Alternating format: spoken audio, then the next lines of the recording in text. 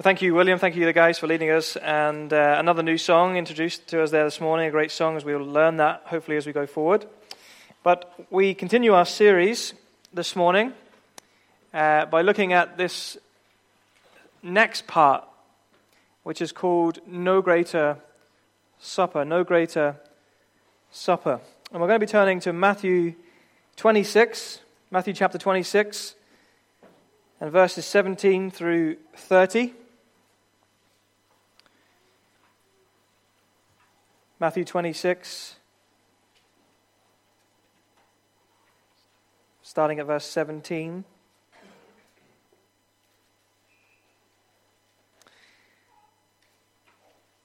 And this is what it says. Now on the first day of unleavened bread, the disciples came to Jesus, saying, "Where will you have us prepare for you to eat the Passover?" He said, "Go into the city to a certain man and say to him, 'The teacher says, my time is at hand. I will keep the Passover at your house with my disciples.' And the disciples did as Jesus had directed them, and they prepared the Passover. When it was evening, he reclined at the table with the 12. And as they were eating, he said, 'Truly I say to you, one of you will betray me.' And they were very sorrowful and began to say to one another, or say to him, is it I, Lord?" He answered, "He who has dipped his hand in the dish with me will betray me. The Son of Man goes as it is written of him, but woe to the man by whom the Son of Man is betrayed. It would have been better for that man if he had not been born." Judas, who would betray him, answered, "Is it I, Rabbi?" He said to him, "You have said so." Now as they were eating, Jesus took bread, and after blessing it, broke it and gave it to the disciples and said, "Take, eat, this is my body." And he took a cup, and when he had given thanks, he gave it to them, and saying, "Drink of it, all of you, for this is my blood of the new covenant, which is poured out for many for the forgiveness of sins.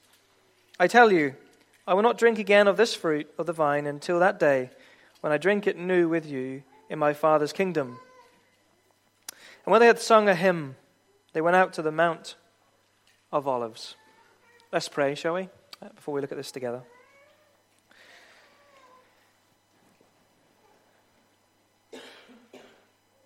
Father, we come to you this morning again, having opened your word and read it together. We're very conscious that even as we read it as living, that it is applicable for us today, that it speaks to our lives today, and that we can learn so much from it. So in these moments, as we come to it humbly, with minds and hearts that are ready to receive what you have for us in these moments. And we pray that by your Spirit you will teach us much as a family this morning. So Lord, bless us, we ask, in Jesus' name. Amen.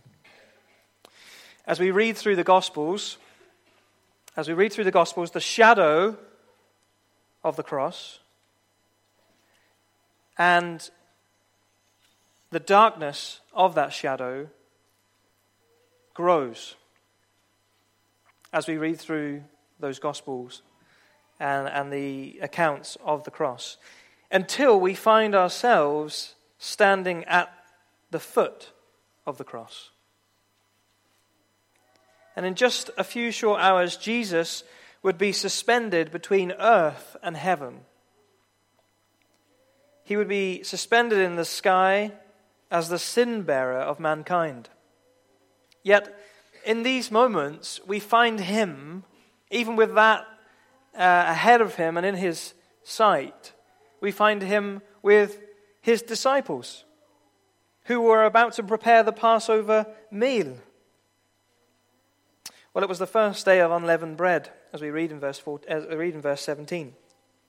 The unleavened bread was a festival season. It was a festival which lasted 7 days. And on the first day, we have the Passover meal, where the Passover lamb would be sacrificed and prepared.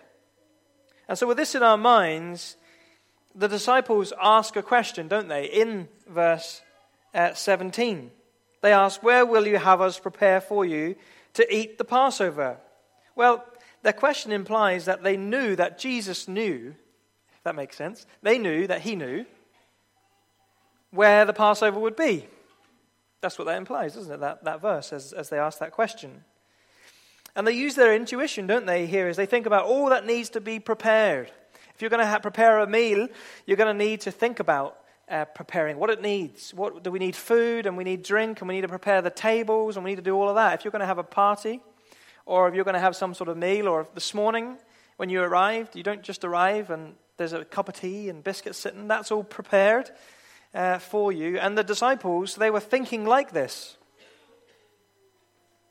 But it would seem that Jesus hadn't divulged the location where this meal would need to be prepared and where it would be eaten. It seems that he hadn't divulged that. And this leads me on to my first point. And it's like last week's first point, that we see divine foreknowledge. Divine foreknowledge. Jesus directs them into Jerusalem to a certain man. Who? We don't know. He remains nameless. He doesn't give him a name. We don't know who this man is.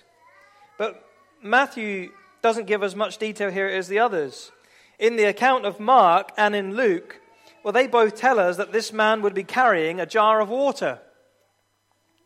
Well, why do they give this sort of detail? Was it helpful to the disciples? Well, yes. In fact, more than we know, I think, because in those days, that man carrying that water jar on his head would have been distinctive. He would have been distinctive. Why do I say that? Because in ancient times, the men carried this skin of water, and the women the jar of water. So it would have been unusual, I think, as they walked into that city, to see a man carrying a jar of water. So the disciples went. We know it was 2 disciples because of what's written in Mark, and we know it was Peter and John because of what was written in Luke's account. And we shouldn't be surprised, like last week, that when they went, and they went into the city, that they found it exactly as he had said, exactly as Jesus had said. The man with the water jar and the upper room which was prepared for them. So there they made preparations. You know, when I was reading this and thinking about this again, sometimes we just skim over this. But actually, if we really think about these moments as Jesus instructs the disciples and they go and find it as he has said, we should really never grow tired of seeing the prescience, the foreknowledge, the sovereignty of God at work. That should never grow tired in our minds, in our lives. You know, even when we see it so regularly through Scripture, and especially through the Passion Week as we read these accounts, we should never grow tired of seeing that actually God is in control. Christ, his Son, is in control of all things. People and animals and everything, creation itself.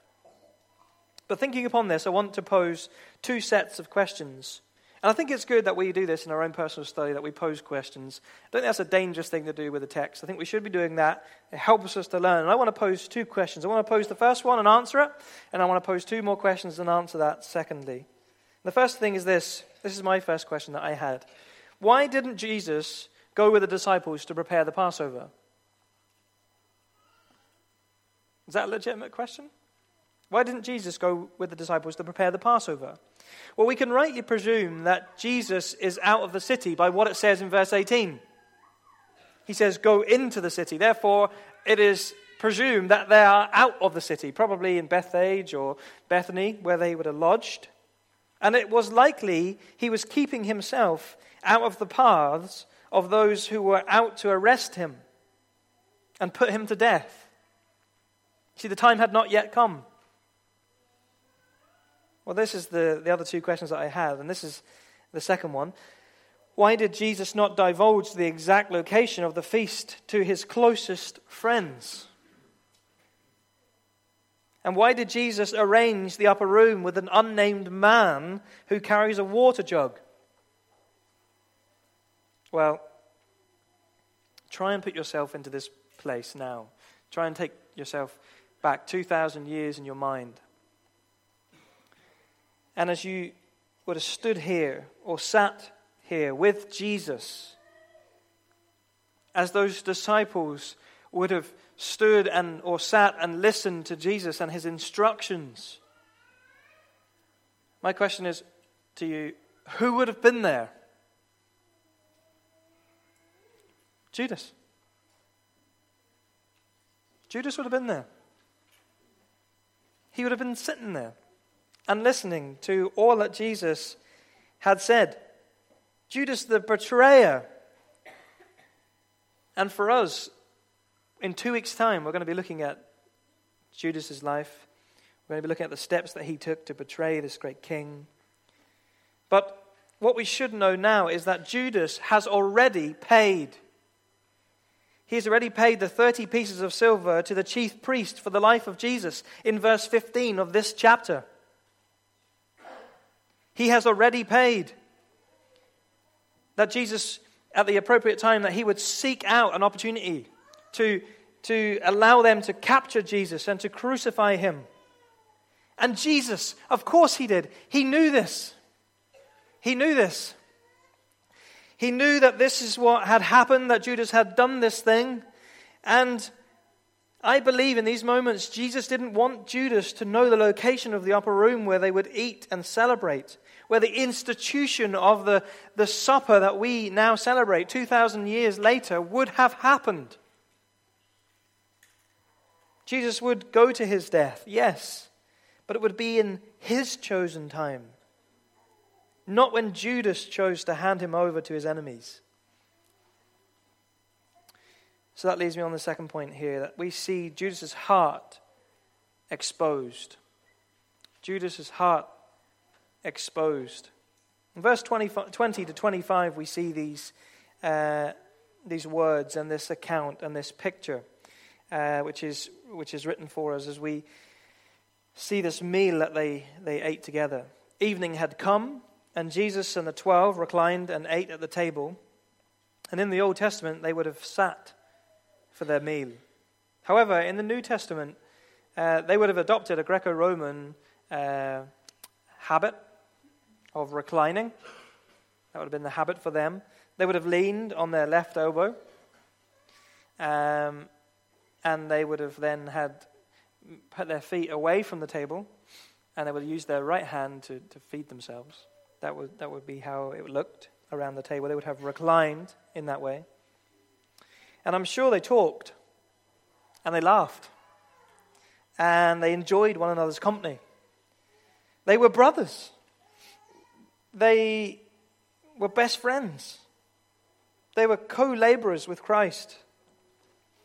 But Jesus, in these moments, says solemnly 5 words. Truly, I say to you. These few words would have penetrated the ears of those who were listening, knowing that what was coming next was of great importance. Would have been of great importance. And so Jesus went on to say, one of you will betray me. One of you will betray me. Unsurprisingly, the disciples were sorrowful. They were sad. This is their king. This is their Christ. This is their Lord. But the disciples being the disciples, what is surprising is that they begin to ask Jesus individually. Well, it's written there for us. Verse 22. Is it I, Lord? Can you imagine this just for a moment? As those 12 disciples sat there with Jesus there, all that they had seen Jesus do, and now he has told them that one would betray him. And now they go round one by one and they say, well, is it I? Is it I? Is it I? Is it I? And it goes on and on around the room, around the table. No one expected there to be such disloyalty among the small, tight-knit group. But notice this. When Jesus said, one of you will betray me, and please see this as we read this, no one seemed to turn to Judas. Or even suggest that it could be him. And I'm sure you've been in a time like this. I have certainly been in times like this in the past where you're with friends or a group of friends and you're talking about one another in the right sense of the word, and someone then begins to describe what one of your friends has said, and you know them well, and they explain what they said and the exact phrasing that they said or what they did, and you go, oh, that is just typical of wee Johnny, you know? That's just Johnny all over. And in Northern Ireland, you go, oh, he's just a wee Hallion, you know? He's a bad egg, or, you know, something along those lines. He's a wee skitter or something like that, you know? And, you know, you just know him because that's just the way he was. You go, yeah, that's him, big time. As soon as you started saying that, that's just him all over. Not here. None of that was seen. Great friends, best friends, loyal to one another and to Christ. Not a notion, as you'd say, that Judas would betray King Jesus.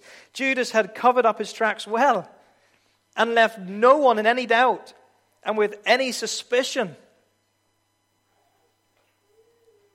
So Jesus indicates that the one who dips his hand in the dish with me will betray him. And then Jesus makes two statements in verse 24. Two statements in verse 24. He says, the Son of Man goes as it is written of him, but woe to the man by whom the Son of Man is betrayed. This is the first statement. He states that nothing will happen outside of the control and the will of God. That is what that statement is saying. That nothing will happen, nothing has happened, and nothing is happening that is outside of the will and the control of God. All prophecy will be fulfilled through his death on the cross. However, what Jesus is saying here in his second statement underlines that because of this, because nothing is outside of the control of God, because of that, it does not justify or nullify the betrayer's actions. You cannot do this and act in this sinful and wicked way because it is being used to fulfill ancient prophecies. You know, because if you believe that is how you are being used, even in your sinfulness and wickedness, and you think that now that sinfulness and wickedness is wiped away or accounted for in some way, then you are fooling yourself. And for us today, we can excuse our sinfulness at times. We can excuse our sinfulness, giving Satan more glory than he deserves. We must be careful of not doing that. Or blaming our sinful nature, by our own actions, from our own actions. That's just the sinful nature in me. Be careful to do that. Yeah, we're sinners. But take some responsibility. And so Jesus adds that it would be better for that man if he had not been born. A striking statement, to say the least. What Jesus means here is that it would be better for you to have not been born than to have been born without faith and die without grace. That's what Jesus is saying. To die this way means eternal devastation and separation from Jesus Christ. And so Judas he shows something of his unbelief when he says, doesn't he? What does he say in verse 25? Is it I, Rabbi? Is it I, Rabbi? What's so interesting about this? Well, just a few moments ago, the other 11, they each asked Jesus, is it I, Lord? Judas did not refer to Jesus as his Lord, but as his teacher.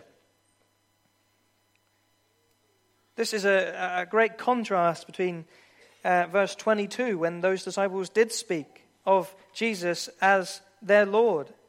And Jesus affirms his question. I'm not sure whether he expected this or wanted this, because Jesus said to him, in front of those other disciples, I believe, said this, you have said so. Judas is exposed. He's exposed. And now knows that Jesus knows.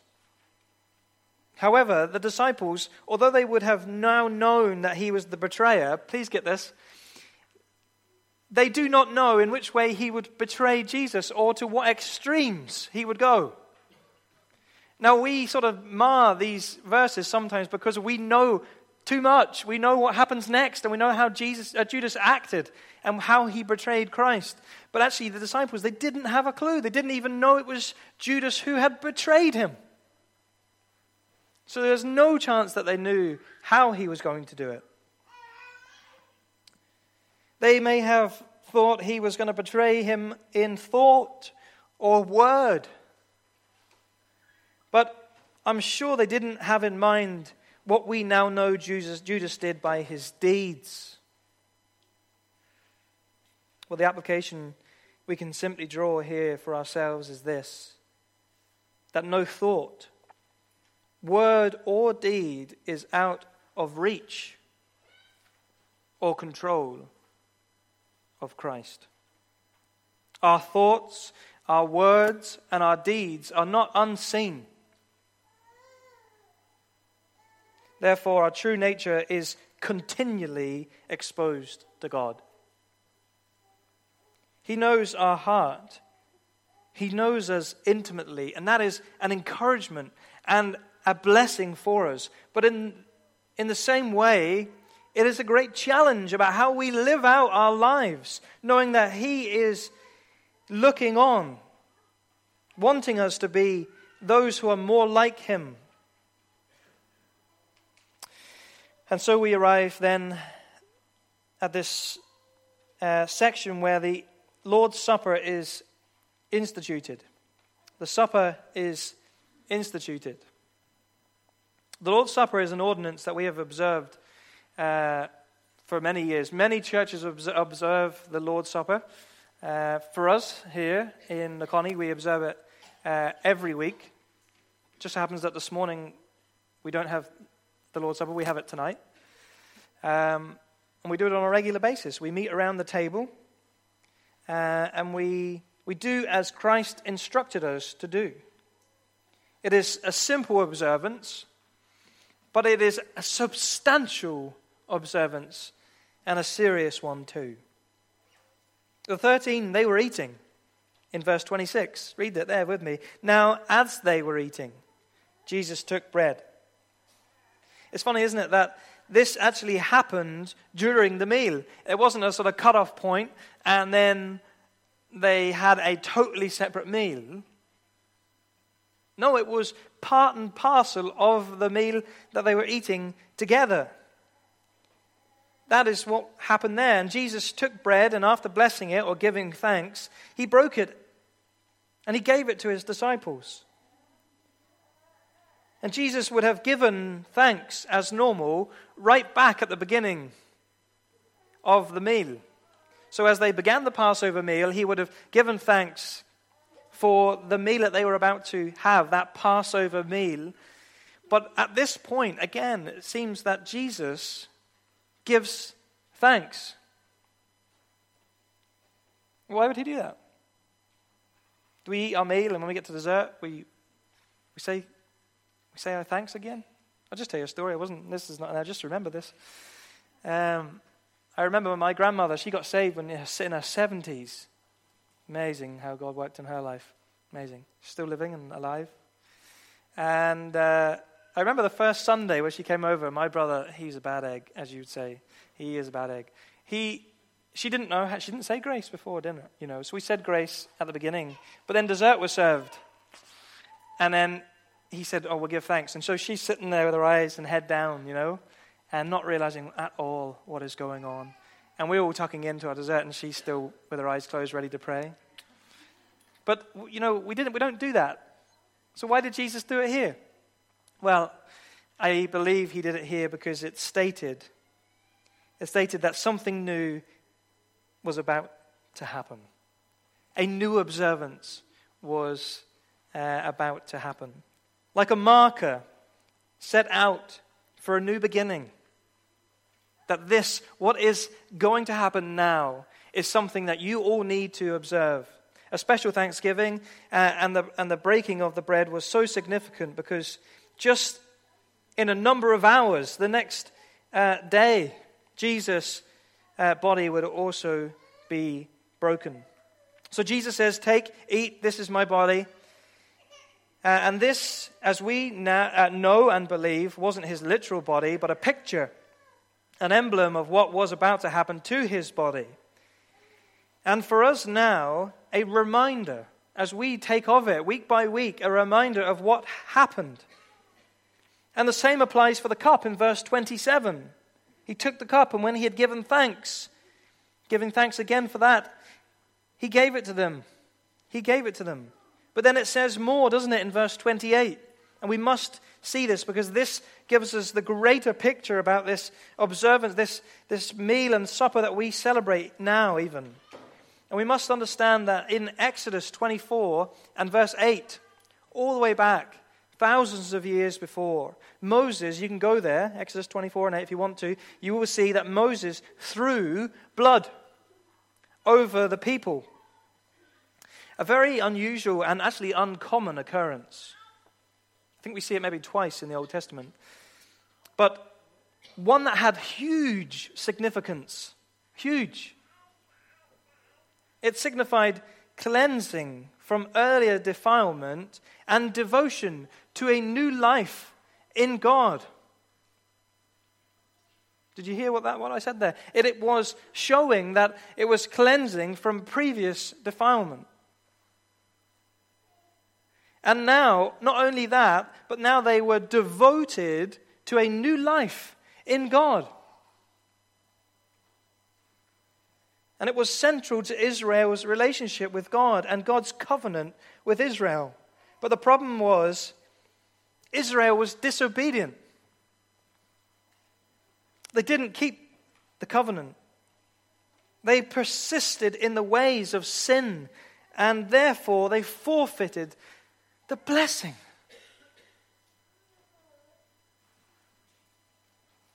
And so Jeremiah, in chapter 31 and 31, he looked forward to a time.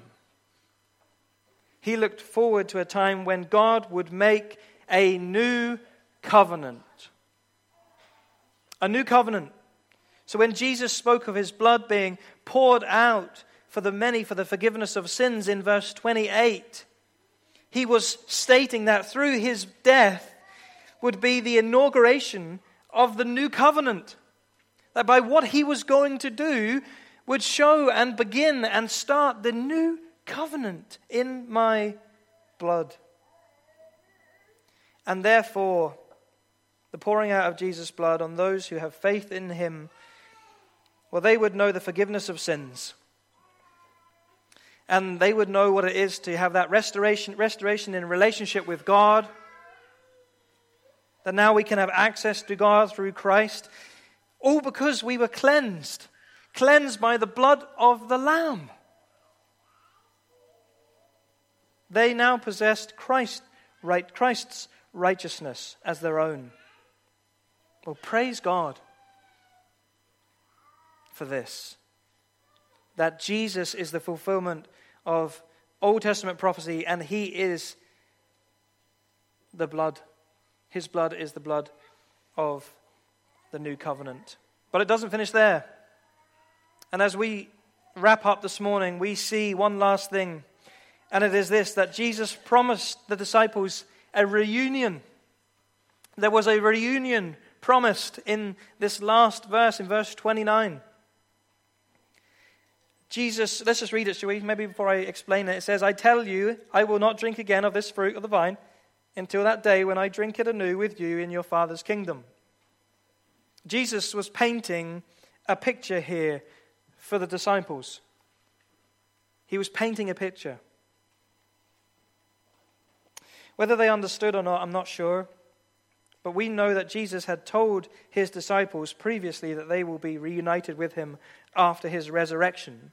And that was the case. But these words of sorrow and hope point to an even greater day. They point to an even greater day where they will be reunited and enjoy the fruit of the vine, as we see that as a picture, and that new wine in heaven. What does that mean? Well, the wine is figurative for the greater glory. A place where there will be great glory, where they will live with one another, they will be there. And a place where his disciples will be forever associated with Christ. What a promise! If you were the disciples sitting there now, you were scared of him leaving and going, even if they didn't fully understand what that meant, that he was going to be betrayed and he was going to be hung on that cross for the sins of the world. There was a promise here that they will one day be associated with him forever. And they will enjoy the overwhelming glory and joy of that eternal place. What a wonderful, hope-filled promise to leave the disciples that night. He is bringing them to the cross. But all the way, he is lifting their eyes to look beyond the present into a greater, promised, and eternal future with Christ.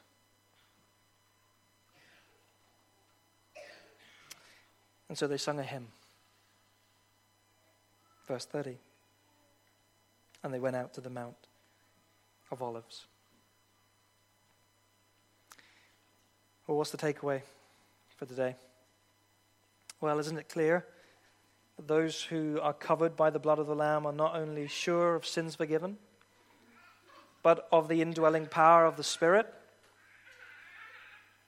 A wonderful hope of sharing in his glory in the Father's kingdom, heaven.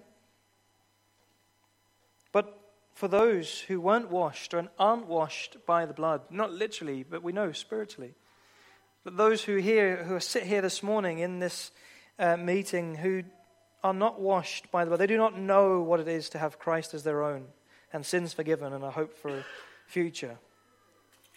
But they are maybe like Judas here, who is pursuing his own personal desires for status and fame and money and whatever the world offers. That's what Judas was after. Well, let me tell you this, that's to no avail, and it leads to an eternal death. But for the believer, we must not only see the simplicity of the Lord's Supper, but its significance and its seriousness. The ordinance of the supper was the last given by Christ before he died.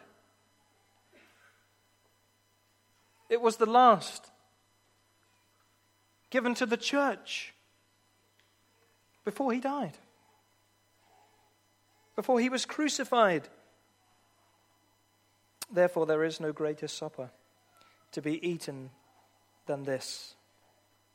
So may we give thanks for all God has done in and through the death of his Son, the Lord Jesus Christ. And may we all know, and may we all realize that as we come to the table week by week, which we should, all who believe, we're not only looking back to give thanks for all that Jesus has done, but we look forward with steadfast hope, because we also, those who know him, will will be associated with Christ forever. And that can never be snatched and never be taken from us. May we all know these things and live out these truths in our lives, we pray. Let's sing together, shall we, as we finish this morning. A hymn that we would sing as we come around the table normally, but we're going to sing it anyway because of the words as we ponder on this passage that we've looked at this morning. Behold the Lamb who bears our sins away, slain for us, and we remember the promise made that all who came in faith and find forgiveness at the cross. Let's stand and sing.